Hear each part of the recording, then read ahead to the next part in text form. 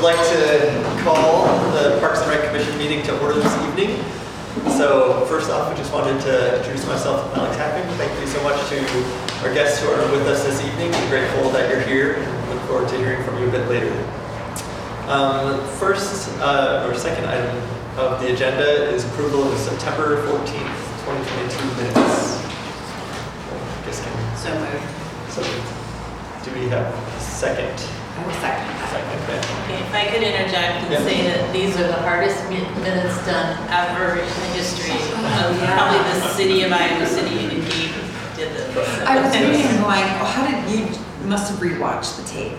Couple times. Okay. I just want to know for the record, this is only like age 34 month. Good job, Gabe.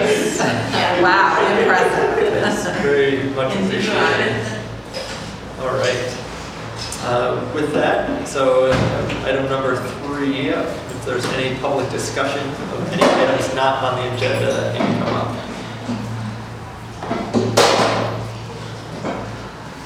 Well, with that, item number 4, which I'm incredibly excited about. So Iowa City Bicycle Master Plan update. Yeah, sure. Hi, I'm Sarah Walls with the City of Iowa City and Boston. Yep. And Julie said, maybe not a slideshow, but I thought we would, I'll have you pass these opposite. This page here is right out of the Bicycle Master Plan that was the proposed network. And this is kind of where we are at now. I'm actually grabbing these stickers. And so I'll just kind of walk you through things real quick. The Bicycle Master Plan was adopted in the fall of 2017. It involved a lot of public input. We had some very well attended in-person sessions where I think one of them we had almost a couple hundred people attend. There was also on-site online surveys where people could identify problems or opportunities. A lot of the things that are in the plan and that are on this map that I've given you and on the metro area trails map, there are a lot of routes and things. Those have existed for a long time or have been identified for a long time. Also, the trail system was planned for a long time ago, and we're nearly completing that. Those trails that were planned a long time ago with the completion of the Highway 6 trail. We're getting a segment next year and then another segment in 2026 that'll complete the Highway 6 trail, and then there's a proposed trail that runs down like Old 218. Those are kind of the last big elements of that plan. So like I said, a lot of public input. We had some help from some really good consultants who did a lot of focus on what are important destinations. Obviously, parks and recreation opportunities were big destinations, schools, employment centers, grocery shopping, things like that. We wanted to focus in and make sure that we had facilities or ways that people could get there on bike.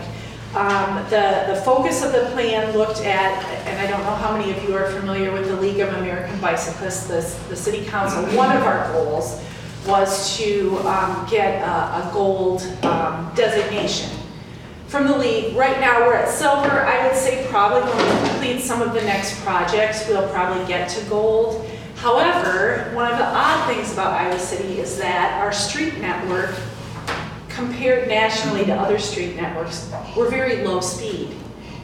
And for an odd reason, we get docked for that in the league because we don't have lots of bike facilities on high-speed roads because we don't have high-speed roads. So it's something that when you're in other parts of the country, or even like someplace like Des Moines or Cedar Rapids or the Quad Cities even, you'll see that a lot of the roads have much higher speeds than we have here. So I think it means that what facilities we do have are friendlier. But anyway, we do get docked for that. So just a little bit also about, as we're looking at things that are in the plan, actually being on the ground and seeing what the conditions of the road are like, looking at some additional information that we have now that we didn't have then. We have a lot more of what's called Strava data, which is an app that a lot of bicyclists or a lot of recreational and competitive bicyclists use. We can kind of kind of hone in and see where people are riding and do some evaluation from there. But the bike lanes, which on this map are shown in the dark blue, bike lanes we typically apply mostly along arterial streets. Those are streets that give people long distances cut across the whole community, but they tend to have higher volumes. Portions of them, though not much, may have higher speeds, and they're just less friendly to bicyclists. So a bike lane is helpful for people. Still, not everybody is comfortable riding on those kind of streets. So on our lower volume streets, sort of based on those routes that we've had for a long time, we are developing bikeways, and we sort of time those to go in around other facilities like completion of trails, completion of bike lanes. And along those, you'll see the little emblem that I've shown here, this little blue emblem will appear periodically along that street, and then there will be wayfinding signs that get people to important destinations like schools, like parks, like bike trails. So that's what we do with those. Getting to those on-street facilities they are often timed with not always, but often timed with another project. So when we're doing a street overlay, like new pavement, when we're doing a street reconstruction, when we're a new construction of a street, or a 4 to 3 lane conversion, then we will get, so going from 4 lanes to 2 lanes in the center turn lane, that additional space we will allocate. You can either allocate it to parking or to bike lanes. Our preference is to allocate it to bike lanes. So when we think about new street construction, McAllister Boulevard is an example. We have the bike lanes and what we call a side path, that wide sidewalk. So for people who are comfortable in the lanes, they have the lane. People less comfortable riding on a street like that, they have the side path. Other examples are Foster Road. Right now we're building American Legion Road out to Taft Avenue to serve the new Hoover Elementary. That has bike lanes on either side, buffered bike lanes, which is a 6-foot bike lane with an additional 24-inch buffer outside that. And then we have a side path on the side. Now, is that because it's an elementary school zone that you did that? We're doing that with all arterial streets. Unless there's some constraint that we can't do it, it's just the way that we're doing it. Is a buffer just space, or do you have like? It'll be an additional line. So you'll have the bike lane, and then you'll have additional space, and then another line. Is it kind of like a shoulder? So if this is the curb, we'll have a 6-foot bike lane, and you'll have a lane line there, and then there's an additional line. The closest example that we have close to here is if you're on Governor or Dodge, north of here, you'll see the buffered bike lane on those streets. And then American Legion also includes a pedestrian tunnel. Yeah. Under American Legion Road. Yeah. And that connects from the wide sidewalk and also to the trails in Windsor Ridge. So, yeah. Thank you. Wait, is that going That's already like by the dog park? No, that will link to the school. Oh. It's to get kids to school. It's about where the bridge was on the Windsor Ridge Pond, am I right? Is that Yeah, close? down Probably there, the yeah. best way to describe where it's at. For 4 to 3 lane conversions, I think the one that most people are aware of is Mormon Trek Boulevard. But we also have that portion of First Avenue that runs from Highway 6 to the junior high. That's how we got those bike lanes. Actually, Sycamore Street went from 4 to 3 and we got the bike lane. So those are examples of places. And we're doing that 4 to 3. It's usually for safety purposes where we're getting, people are always jockeying for position when there's a 4-lane road. So that turn lane, if you need to turn, you get in the turn lane. Otherwise, you're in the other lane. And then that additional space goes to the bikes. And it also can have some traffic calming where it inhibits some of the higher speeds. So that's kind of how we're going. Like I said, the plan was adopted in late 2017, really didn't get rolling till late 2018. And then COVID came along. So we have a lot of projects that have been delayed. But next year, cross your fingers, we're going to get a lot more done. Some of the things that have come online recently are Madison Street, the 4 to 3 lane conversion down there at Madison Street. Sort of from the CRWC over to Market now has bike lanes on it. Other streets that are coming, American Legion is being built right now, a portion of Rochester Boulevard, so from First Avenue down to Montrose, we'll have bike lanes, and then from there, there will be sharrows guiding people down to where you merge onto the Market Street bike lanes. Next year, right, Market and Jefferson will be going from old-fashioned, I think 5-foot bike lanes, we'll be getting 6-foot bike lanes with the buffer. Recommendations there. So those bike lanes will be improved, and I think the Market Street bike lanes are really needed. Those bike lanes, to me, always can be an issue, like people putting their trash cans in it, so even if you're back in the bike lane, people are dodging stuff in it. Yeah. Or cars that are parked, Yeah. like especially downtown. Yeah, because Clinton Street has been a real challenge, and those bike lanes came on kind of right as the pandemic, as we ran, and then Yeah. the way that we all get stuff suddenly changed, where everything is Lyft and Uber and Chomp and Yeah. Grubhub, and Delivery. so that has been a challenge, and we're trying to meet a lot of, it's a difficult situation because we want to keep the bricks and mortar businesses in business. And- Yeah. But we're working on it. Other ones that are coming online, Keokuk Street, south of the highway will be a 4 to 3 lane conversion. So you'll have bike lanes from the highway down to Sandusky. And then we will have bike lanes on Southgate Avenue. And then eventually at the end of Southgate, there is in the plan to eventually get over, have an access then over to the Iowa River Trail.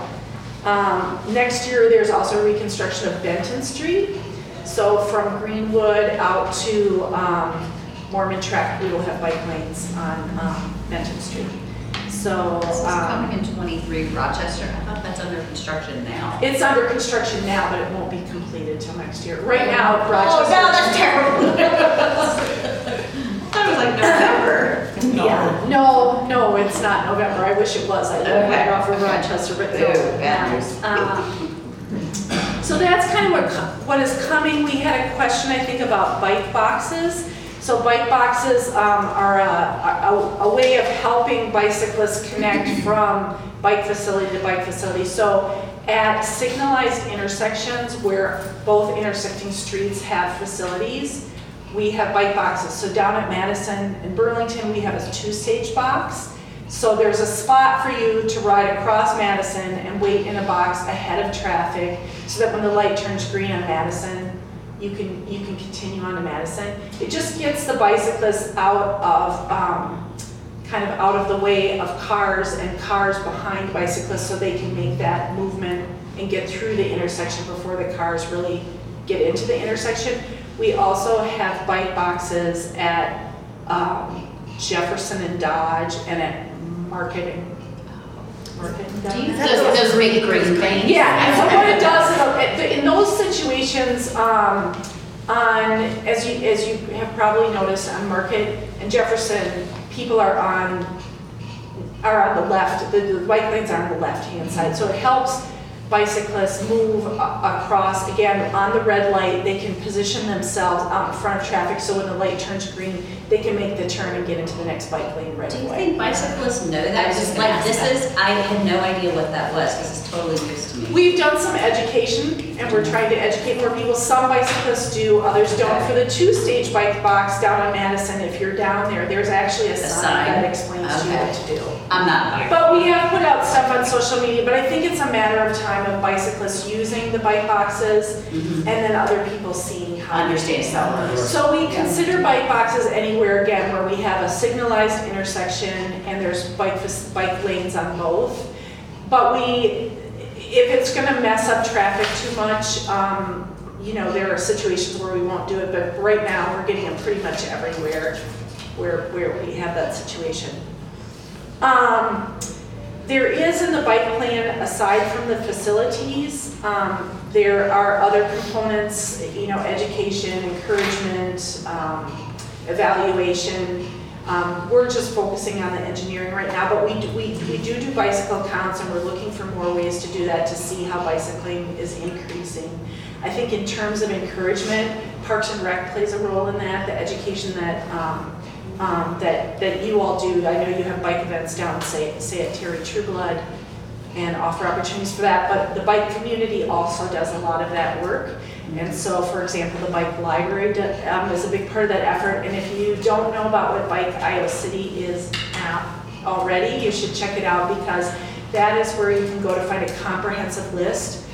They do a calendar, and their address is on the back of the bike map of any kind of bike event that's taking place. So at all levels, racing, slow roll, no drop rides, even like clinics that teach you how to change a tire, that stuff. All of the bike shops, all the bike groups all put their stuff there, so it's one-stop shopping. And they're really, their goal is to promote Johnson County as kind of a mecca for bicycling in this part of the Midwest, and I think they're doing a really awesome job of doing that. So Yeah, and the bike library is amazing. Yeah. We've gotten several bikes there traded, and it's a great Yeah. resource. yeah. How closely do you work with the streets division on the master plan? Because I guess part of the reason I asked, like you're talking about like, different places for bike lanes. So I do bike quite a bit as a means of transportation and also for fun. And so I kind of look at some of the areas you've identified, and bike lanes are great. But I think some of the more popular, especially coming from the east side of town, some of the more common ways, and even some of the ones you have identified here, like those roads are not in great shape. And so you might have Friendship going down Market, like you might have a bike lane, but if the road is if the lane is in poor shape, it's, I'm not gonna ride in a bike lane, right? So that's where, that when I was talking about the new, you put them in with resurfacing and things like that. Now Friendship Street won't get bike lanes. So typically when we're gonna do bike lanes, for one, you have to have wide enough pavement width on the street to do it. Along something like a place like Friendship, you have parked cars, and I don't know that we don't want to disrupt the parked cars, but also the traffic volumes are low enough that you don't really need a bike lane. But then you have other streets like, say, Court Street, where you don't have the on-street parking. I think it's barely wide enough that you could have bike lanes, but I don't think you'd have comfortable bike lanes.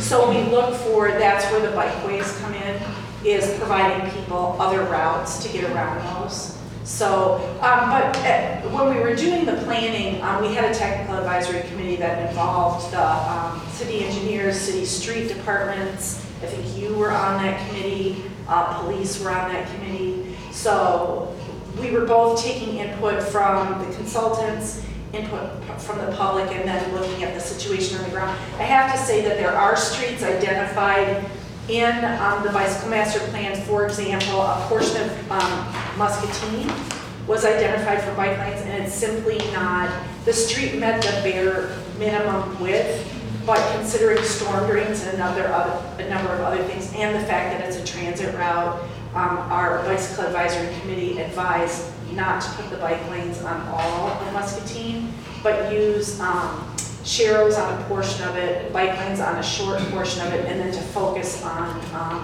the bikeways, the side routes. But I guess is the streets division sort of cognizant? Are they keeping the bike master plan sort of in the front view, as they're planning things out? Yes. So every year at budget time, which we've just gone through, we sit down with engineers and the streets division, and we look through what's coming up, what we can get done, and so they're in all of their projects. So for example, with the construction of new arterial streets, right off the bat, the engineering division is planning those with bike lanes and with the side path.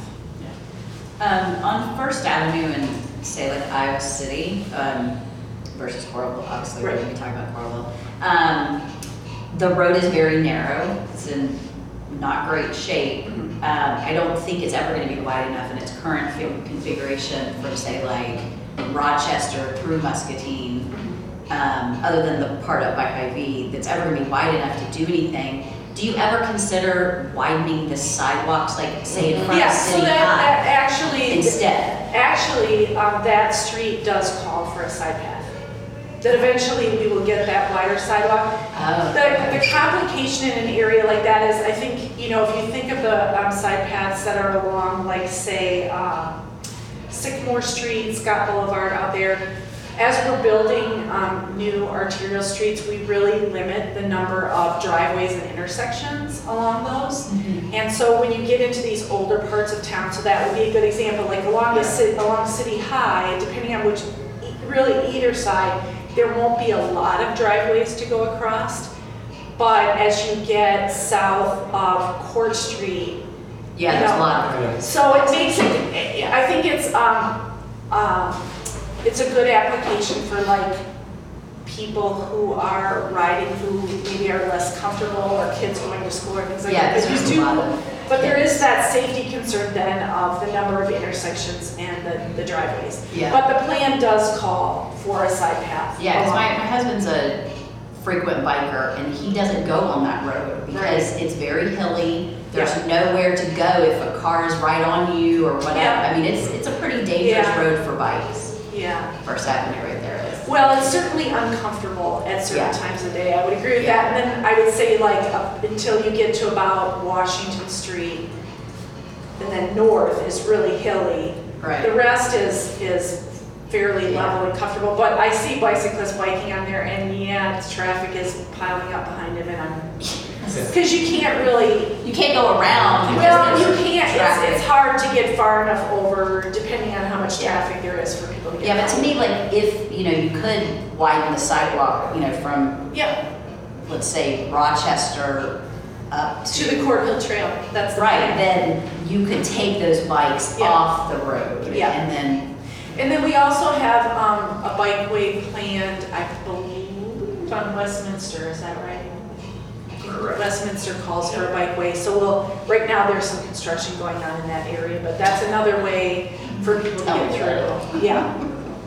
Has any input been taken from non-bicyclists as far as this? The reason I'm asking is because I'm not a bicyclist, but as a driver, I sometimes feel bad for the bicyclists because, you've got 2 lanes of traffic and it's like you're trying to pass and you don't want to get too close, Right. but you don't want to hit the other car and, so it can be very uncomfortable for the Anyone driver. could provide input, and we did get some input from non-bicyclists, which was mostly like, I don't want bicyclists. I think what we're trying to do with education is educate people how to pass, and sometimes that means you do have to wait. And also trying to teach the bicyclists how to position themselves on the road, because there are times when bicyclists want to be further into that lane for the specific purpose of holding you back until they're in a place where they can get over to the side. Yeah. But there are streets like that. I think you'll tend to find fewer bicyclists on those streets. More, at least not as many slower bicyclists. You might find like the Lycra, Yeah, like your Lycra, husband those might be Lycra. Ryan might be on those streets, but I don't think you'll find as many beginning bicyclists, at least not when those streets are sort of at their peak level of use. And then when are I'm sorry. Oh, sorry, I'm kind of lost on the transportation plan. I was just going to add to your question that I think I'm an avid bicyclist, but bicyclists know when someone's trying to avoid them, carefully versus someone that's not trying to avoid them. So like we're aware enough on the road that when you're trying to be careful, we know there's another car coming, and you can kind of get that feel. It's when folks clearly are not trying is when bicyclists also notice. It's Yeah. easy to pick out. And so what we typically recommend is like you give the bicyclist at least 5 feet. If you can get into the next lane, Yeah. that's preferable. But like on a 25-mile-an-hour street, usually 5 feet will Right. suffice. Faster than that, you really want to get in the other lane, because then you're bringing a lot of wind and everything behind you as well, so. And then when are people being taught, or children being taught rules for bicycling? Because I find a lot of bicyclists also stop signs, they just go right through. Yeah. And, as a previous motorcyclist, I know, you can stop and go, but you still have to stop. Yeah. So bike education, there is some bike education taught in the schools. You guys teach some bike education. I think, we do provide information, but we're not educators in the sense that we don't teach classes. I think most bicyclists will roll up to a stop sign, and if they don't, once they've checked it out, they'll roll through, which incidentally is what most motorists do as well. Not, Right, yeah. right. So, Not you, April. yeah.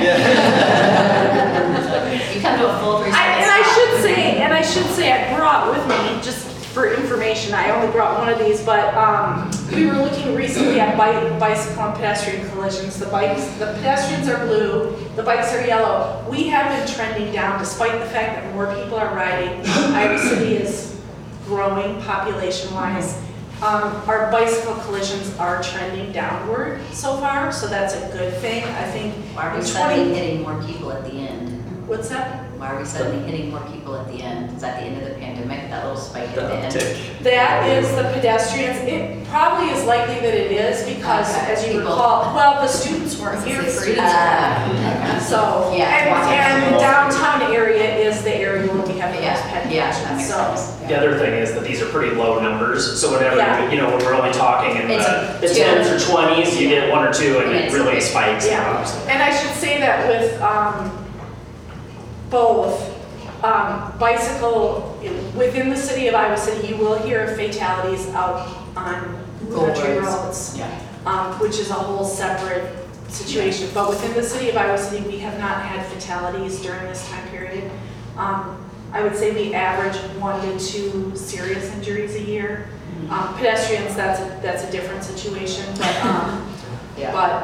but still, even with pedestrians, we've had 3 in that period. We've had 3 fatalities. 1 was a complete freak accident, and 2 of them were people trying to cross the Highway 106 corridor at night. And and that is an area where we're giving extra attention for pedestrian facilities. So, but it's a good sign that we're trending down. I know that people sometimes get frustrated with bikes get frustrated with cars, but it seems like most people are, Following. Yeah. Following hopefully rules. doing the right thing, and that's what's making the numbers go down. So. And I don't know how much time you guys have, but I would argue too, when you look at this intersection, everything that's going on, you've got bikes and pedestrians and trucks and all these things, we're just not seeing accidents. So, and this is not the world's best intersection either, so it's just a matter of, when you go out and around town and see what's really happening, and then you look at how few accidents we're actually having, it's actually pretty impressive. With the university and all the Yeah, with the students fact that we there. have so many new people in town every year who are not familiar with the street network or the bike network. And new motorists, because of the hospitals and things, we get a lot of rural drivers, folks that aren't used to driving in towns anyway, elderly population, so it's, for all those reasons, our numbers are shockingly low. You always know schools just started when people start going the wrong way on the one way. Right. You're like, no, turn around. Yeah, and I should say that at least, I'm not sure about with bicyclists, but pedestrians nationally, the trend was a great increase after 2020 of people being killed and struck by cars, and that was not our experience. So. I was just going to ask for final questions here as well. I think I have 2 others, but one is dangerous intersections. I think the master plan identified dangerous intersections. What's kind of the outlook for addressing the most dangerous intersections for bikers? So we look, how often do we do? So sort of, when we have time, we actually do a collision analysis. So we look at every intersection in the entire urbanized area, because we also work for the other communities, and actually look at those high collision locations and actually look at countermeasures and how to correct them. Sometimes there's countermeasures and sometimes there's just not. So every 5 or so years we go through this exercise. To be honest, more often than not, there's not a lot we can do. It's just a matter of, you've got intersections like this, you've got literally millions of vehicles a year if you actually add up the average daily traffic passing through these intersections. So often there's nothing we can do, but we do look, we make sure the signage is correct, we can update the pavement markings. Sometimes it's geometry, and sometimes we rebuild the whole intersection. That happens. So a few things that we extreme just do routinely is in the downtown area, and this probably benefits bicyclists well. For many of the signals, there's a leading pedestrian phase, so the pedestrian gets the go before the motorist. You'll notice the yield to turning traffic, yield to bikes and ped signs. You'll see those. We put in countdown pedestrian timers. There's things we can do, but once we've exhausted all those tools, sometimes it is difficult. But also, when there is, on the occasion when there is somebody that gets in what appears to be a serious bicycle accident within, or pedestrian situation in Iowa City, we'll usually be aware of that right away, and we'll go out and look and say, is something, like, is there something obvious that was going on here? So do you guys work timing the lights for cars also? We do, yeah. Okay, because we need to work on Highway 6, because I traverse that. Yep, almost so, daily, and it's so, very- yeah, so we do, we have what we call our 20% signal timing plan. So every year, we roughly retime 20% of the signals in Iowa City, with the idea that every 5 years, they all get kind of refreshed. The issue that we suffer is that these corridors like Burlington, like right now, if you go east to west, west to east on Burlington, you guys know you'll get stopped at every other, if not every intersection. If you go through at midnight, it'll be greens from one end to the other. Yes. And the reason I've done is because of the pedestrian push buttons. So whenever somebody hits one of these pedestrian push buttons, we have to give them extra time to cross because they're on foot. So that then throws out the coordination. And they'll catch back up, but then somebody else hits it. And once that happens all the way through the corridor, there's really no way to keep them coordinated until everybody is essentially gone, and then they'll catch back up. Yeah, But then as soon as somebody hits one, it throws them out of because I coordination. go from Menards to First Avenue in Iowa City like multiple times a week. And sometimes I'll get lucky, and like you said, I'm like, I hit every line, oh my God, this is like a miracle. And other times like, Every light, and it takes a long time to get down that road if you're Yeah. hitting there's a lot of lights. And then some of those signals are running free, we say, so as long as there's nobody on the sides, the opposing traffic, it'll just stay green. But to do that, every time somebody comes up, it has to trip it then, and it throws it out of coordination, which is probably what you're experiencing. So there's limited ways to do it, but we do, we try. We can't retime the corridors that are under construction, obviously, we avoid those.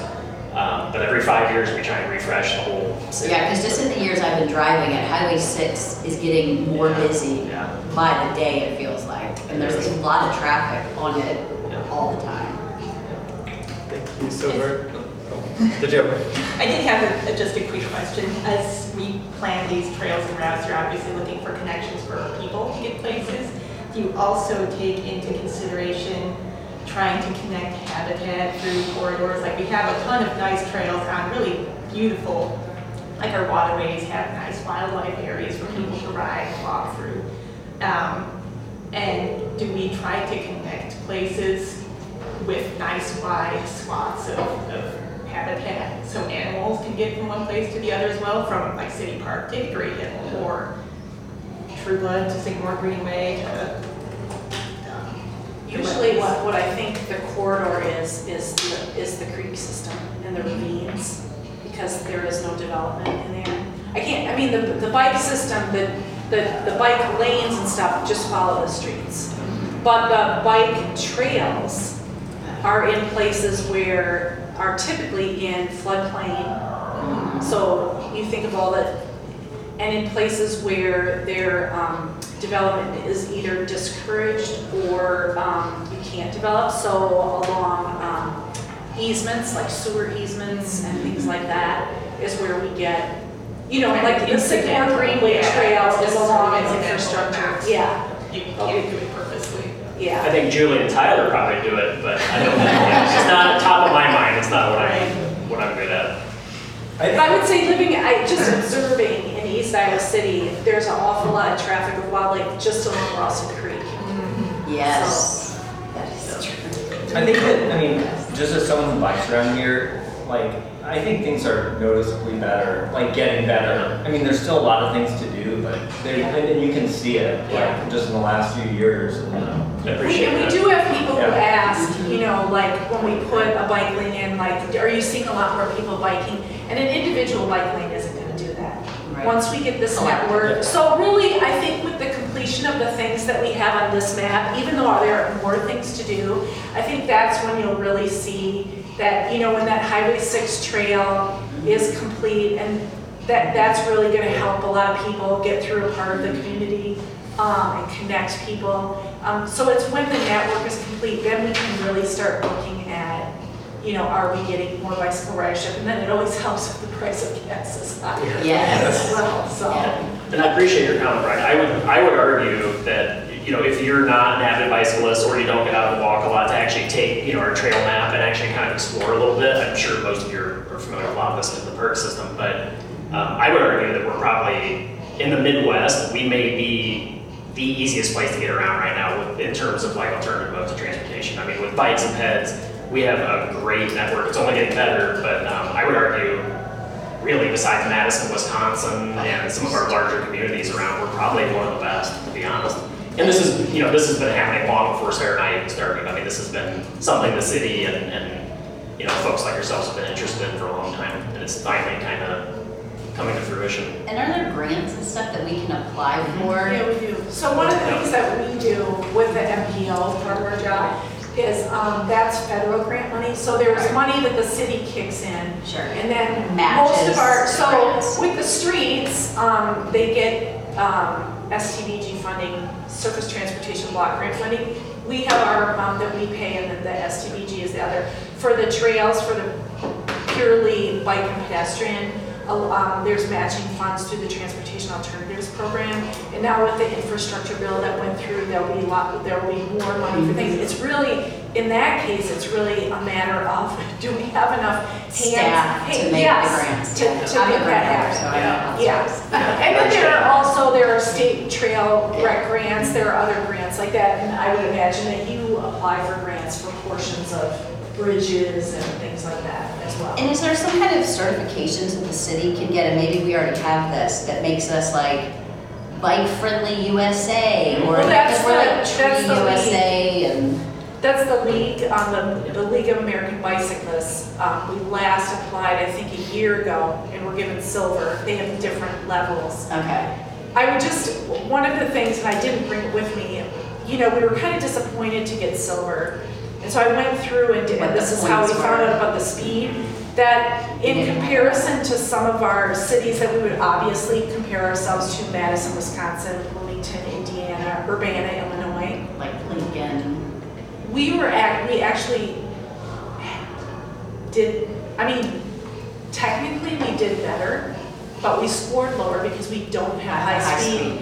And so I tried to point that out to them. They're changing how they score, but so I would say, and I think some of the people on our bicycle advisory committee feel this way, it's nice to have the league to kind of go through and check ourselves and see how we're doing and evaluate. Yeah. But like anything, if you put too much stock in it, the league is comparing cities like New York City and Los Angeles Right.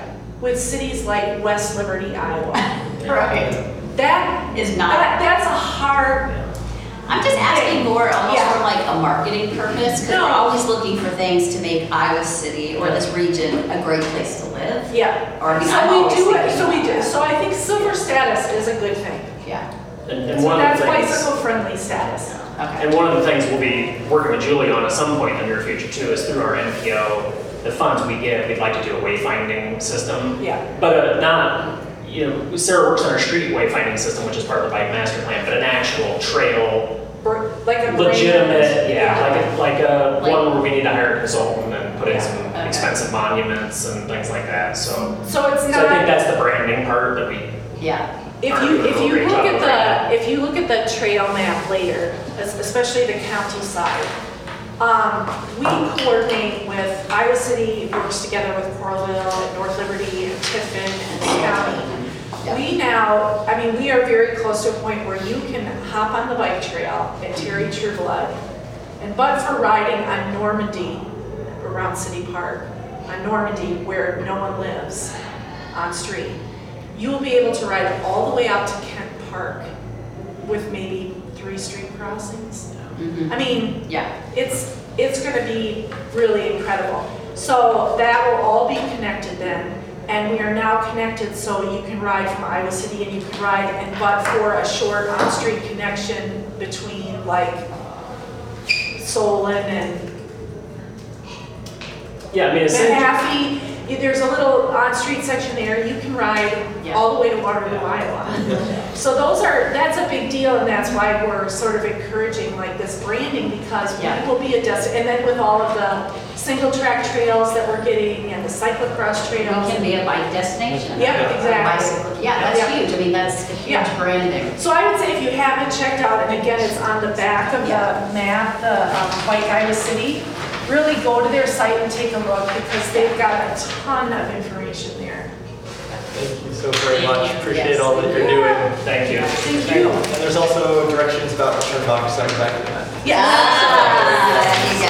Julie knows where to find us. If you guys have follow-up questions, you want to sit down with us, individually, phone calls, all that kind of thing, we're more than happy to help you. That's Yeah, great. Thank you. Very much. Thanks so much. Thank you. Thank you. Yeah. All right, with that, we'll move on to item 5 and start with the director's report. All right, I'm gonna first of all update you on what's happening next week with City Council in terms of Park Master Plan. It's not an agenda item, so we can't have a discussion on it, but I would like to just give you an update of what they're going to see next Tuesday. On the 18th, so I will be doing a presentation during the 4 o'clock work session, and that will be similar to the presentation you saw back on May 23rd, but with several additional slides. But one of the slides that's towards the front is going to be a summary to help them walk them through, and if you could just stay on the front page for a second, walk them through what they're approving if they approve the plan on Tuesday, because there's a lot of confusion about that. And so I just want to walk through this. The future steps are what's being approved with the master plan, if approved, is first of all the Mercer Park ball fields and pickleball tennis court renovations. That's already designed, already initiated, that's already starting. The recreation program adjustments, and there would be a larger, slides about that. Those are things happening with our program mix that we've been talking about for several months, things that are already happening with that. The idea of eventually decentralizing recreation program spaces by investigating opportunities, including partnerships. So this is where we talked about a satellite facility possibly in Weatherby Park with the neighborhood centers, or having another indoor recreation space at City Park, or other areas as opportunities arise. City Park Pool, and there's a separate press release at the end of your packet that went out 2 days ago about that. What they would be approving is replacing the pool within its current site in 2025, but also with initiating a pool design process, including extensive public input in 2024. So the concept schematic design that's been out there since phase 1 is just that. And it can be massage changed based on that next, but what the plan is saying is that it has identified that the pool really needs to be fully renovated, replaced basically within the fence line that's there. And if it went through for 25, there wouldn't really be a pool season in 25. Is that Correct, that was a big question I got today too. Most Yeah. likely you'd be closed Need for the an full season. entire summer. Yeah. So, and then Mercer Scanlon, and you'll see this for both rec centers, it says to go ahead with the current annual repairs. So at Mercer, that means replacing the roof, which is in the budget, or will be the next time you see it.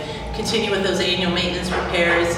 Consider expanding it with the gym, the indoor walking track, the warm water pool, and accessible hot tub in 2026 or beyond. So after City Park Pool project is completed. And then here at Robert A. Lee, it's continue with annual maintenance repairs, track and report the attendance each month to the Parks Commission, and then consider the future of the pool in 2026 or beyond with Mercer Scanlon facility discussions, or if there's extensive renovations, repairs needed to continue operations before that, that might change that timeline. And then to monitor kind of the west side developments for future rec space. So that's the things that they would, if they say yes on Tuesday night, that's what they're approving. So if you could help get the word out, they are not approving closing any facilities, including Robert A. Lee at that time. And there's been a lot of, I've come to realize, as we've sat down again with the Friends of Robert A. Lee, there's a whole lot of confusion out there between us changing our operating hours and reducing those afternoon and mid-morning hours and closing the pool totally. And two different, one's master plan related, one's not. So I think we're on the road to helping explain that some, but closing the pool is actually not the recommendation of the master plan. It is to continue to look at the numbers and cross that bridge after, and if those other things happen. So they'll get this on a slide during the work session, and this will also be shown during the council meeting to help everyone hopefully understand that if they approve the master plan, that's the parts that are being And is reviewed. there budget numbers or No. estimations with any of this? Not necessarily, because this is a vision master plan. We have some, and there's some in the larger reports. But once again, those are probably things that come further down the road when you do specific design. Why is City Park Pool pushed out to 2025? Is it just kind of a budgetary Yeah, consideration? it was plugged into 2025 a couple years ago, so it's been sitting there, and that's probably. And is it because we're potentially needing a bond to do that? Maybe, maybe not, but the capital improvement budget, you're up against the bicycle things you just heard about, the road improvements, the bridges, and everything else. There's only so much money we can bond for citywide, so things get slotted in, and that's where it's at for right now for that. The next thing you have is the executive summary that would be posted online Thursday, tomorrow with the council packet. The version you have is still draft. Please notice the draft markings. We did some edits this afternoon that went back to the consultants, but this is the gist of what's being recommended by the plan. If you go to this third or fourth page, you start with short-term opportunities, midterm and long-term goals, which matches up with what we just talked about. Funding and timeline. So you have that, and then the final thing I gave you was, we did a press release about City Park Pool specifically this week, just because there's a lot of other information out there that may or may not follow what's actually happening. So we tried to get ahead of that a little bit. I will be speaking with the Historic Preservation Commission tomorrow night at their regular meeting, because they have a group that is asking see if the pool would be considered a historic site. Oh, no. So we'll see what happens with that. So part of this information is about that and what the plan is saying. As you remember, the idea is to redevelop it in a way that keeps the aesthetics of the current pool, the current size. A lot of the discussion about the actual shape of the final pool project, that's still to be determined. So if you can help spread the word, if people really want a rectangular pool, I think we can make it happen with the kind of amenities we want. It's just a little bit different footprint of the pool. So there's still a lot of possibilities that would be readdressed in 2024. So. Is the historic push by individuals that want to keep it from being changed? Is that for what reason? I'm not 100% sure. Because, I mean, having something designated historic is a whole different can of worms. Okay. Like a whole different. So that's the update of where we're at on the plan. So next Tuesday, the 18th, council will have a larger presentation during the work session at 4 o'clock. There's not public comment back and forth during the work session. But you can't go. You can go, yeah, please do, come if you'd like. And then it is, right now, it's the last item on the formal council agenda, so it could be late because it's kind of a beefy agenda. And I will do a short presentation then. We've talked, I think Missy's going to speak in terms of the both the steering committee and the Parks Commission with what you've approved in the last month. And then there will be time for public comment and the council to take action, not take action, table it, do a whole number of different things. We just don't know exactly what happened at that point. So, okay. Most of the items that are talked about in the master plan have now been programmed into our new capital project budget, which with this group we typically go over in November, so you can see where those are. Some of those things are plugged in for future years. Okay, that's my primary. Brett?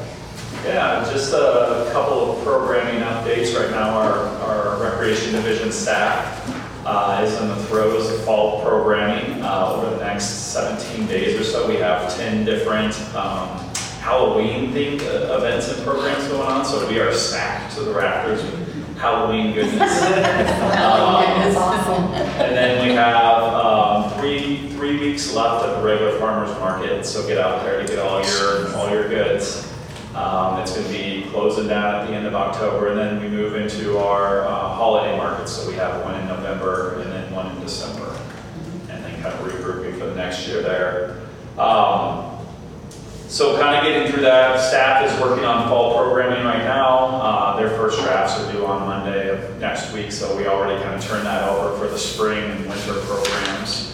And then really as we hit November and December, we slow down a little bit. If there's ever a slow time for Parks and Recreation, it's not really, but that's probably like our slower time is during the holidays. And so we regroup some and we work on a lot more like internal policies and procedures and the documents that we use and kind of having discussions around those different things and tightening those up.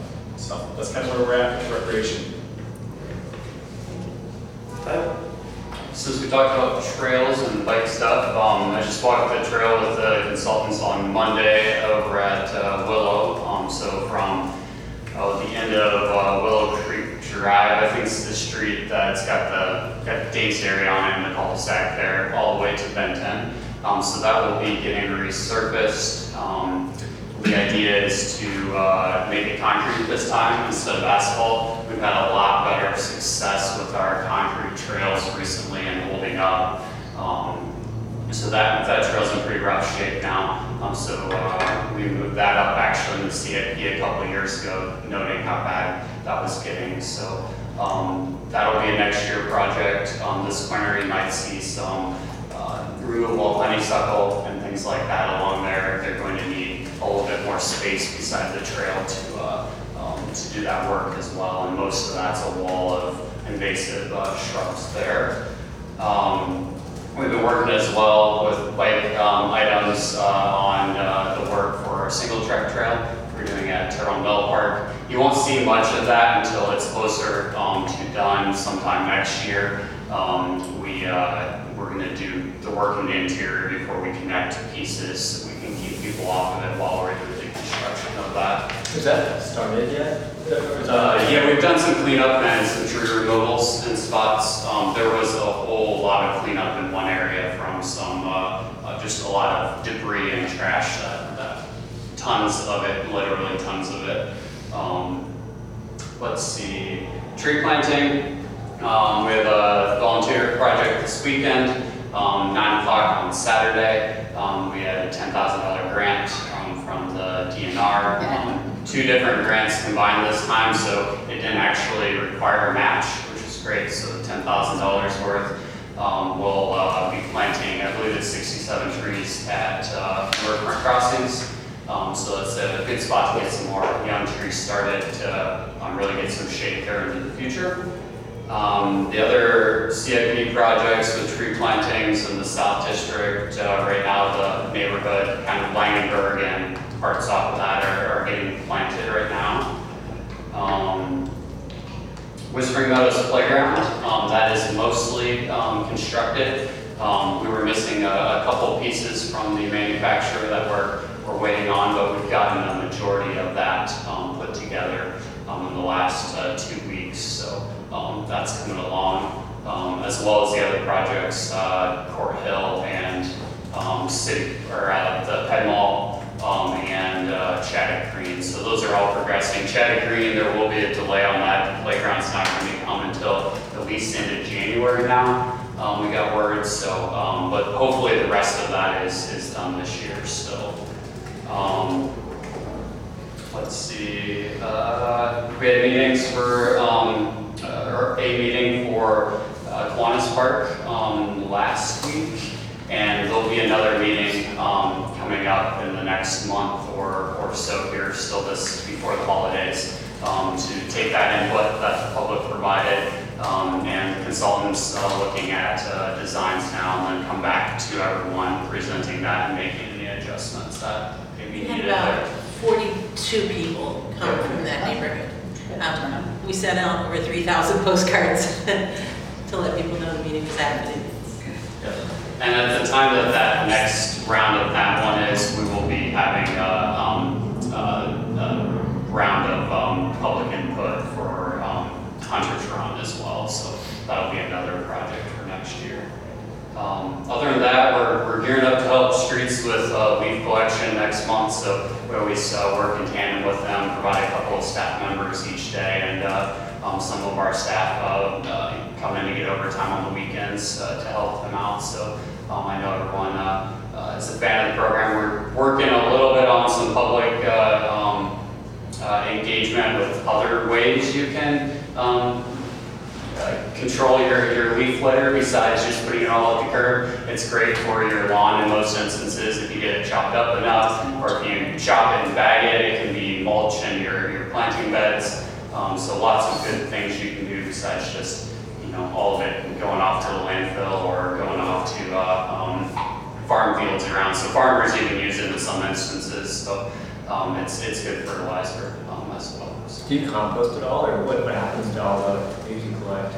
I don't know what the process looks like once it gets to the landfill. I know they do a pretty good job with compost and other uses of things, so I'm sure there's something, but I'm not sure. I think they try to get it out to farm fields first. Yes. They have a number of places that take it and they dump it that way. But I don't know exactly what happens with it, what's left. It could become part of the cap layer as well, because they need that in some spots of the landfill, but that would be a guess as well. So. For you said Saturday, Yeah. are there still needing volunteers, or who's? I think we should have a pretty good number of volunteers, but anyone is welcome. Rotary will be volunteering with that. And I know the one group was excited because they meet right at Big Grove, the new group too, so it's right by there. It's kind of their backyard where they meet. We've invited and talked to Becky with the county, with county's sustainability. We've invited her to ask around there because we had been given a request. People use that on their lunch breaks and other breaks throughout the day to come over, so a few people might be joining from that too. You can just join in Rotary and be like, great, new member. Maybe doing that, so that's There you great. go. Yep. Appreciate all that staff does, so definitely as members of the commission, I know we all love the parks and recreation opportunities here that are provided in the community, so thank you for the hard work, not just by you. I know we see the faces here, but we know that there's countless staff as well that work behind the scenes, that I'll be sure to extend our appreciation to them as well. Thank you. All right. Move on to item number 6. Nothing from me from the chair's report. Moving on to item number 7. Maybe we'll start over here with Brian. Anything you'd like to bring before the commission? No, none. I just have 2 questions about 2 different parklands. The Hickory Hill Park, where are we with the redevelopment? Where's the city council, or is what they're planning and zoning? It looks like they're starting construction back there. So we will be getting the land donation, but not until all the public improvements are completed on the development. So Okay. I don't know if we've heard any more, Tyler, anything I else? think there was a specific time frame yet, the last we had asked. It just kind of depends. But maybe on- like next spring we would start incorporating it, or is that too early? Yeah, I guess know. it's gonna be a little longer than that. Okay. I think it's generally open for people to walk through and whatnot, but, Yeah, well, they're definitely starting some stuff back there. Yeah. And then another second question, years ago, before Riverfront Crossing was what it is now, kind of in the pre-phase, there was potentially several phases of additional things that might happen back there, maybe an amphitheater, Yeah. and maybe it was some land acquisitions issues. Is that still on the table? Is there still a future plan for that, and where is that? Sure. So those items are right now sitting in our unfunded list of the capital improvement plan, so they aren't assigned a date.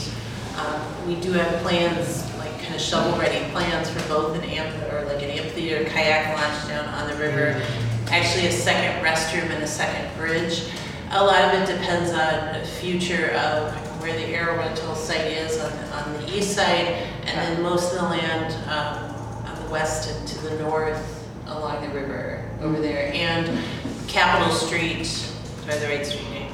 Clinton Clinton. and That is Capitol. into it. Yeah, that intersection will get reworked, but a lot of that depends on what happens to the land just to the west of that. So Okay, so it's kind of, at this point, it's all kind of on hold, but the plans are still out there. okay, I'm just curious, we talked about it a long time ago.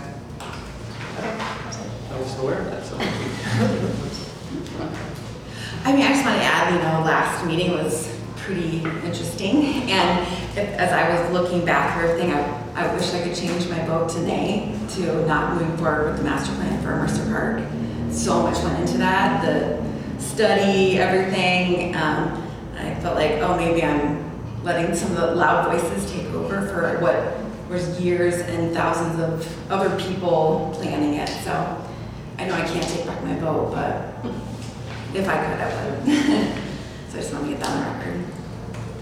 Yes, I echo Connie's statement. I feel like it was a very intense and confusing process. It was even like up in the middle of the night thinking about my vote and the misrepresentation of so many other constituents and things that went into that master plan, the statistically valid survey and outreach that staff and the city did prior to that middle phase that we were focusing on.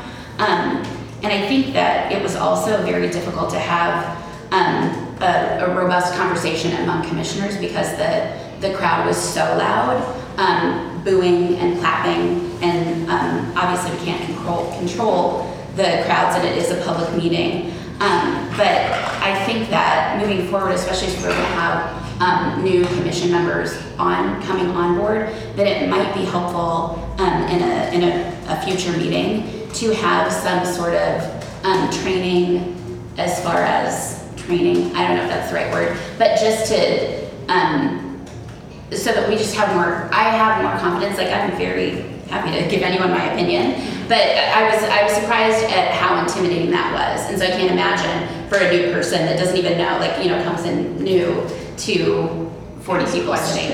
Yeah, and so I think that there's just more, maybe if there was some sort of training that we could do additionally for commission members so that when we are faced with a really tense conversation and loud public comment, that we would feel more confident as commission members to be able to put that aside and talk, because I feel like I wasn't able to voice a lot of my opinions, and I feel like there were other people here too that really couldn't. But anyway, I said that if that could be a future agenda item, I think that would be. Yeah, and that would, Missy and I talked earlier this week about some of this too, and I talked with our city attorney's office, and they are willing to come in next month or maybe in January, depending on what we do with new members, and do an actual training so that you help, because that was a lot. The last couple meetings have been a lot for all of you. We realize that. So thank you for sticking with it. So.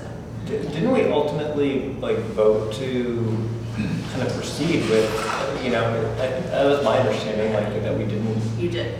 Okay. Yeah. But without the pool. But the timing of it was confusing. Yeah. So it is. I was kind of confused. Yeah. It is go to this, and it is that you would look at Mercer and Robert A. Lee pools at the same together instead of one in front of the other.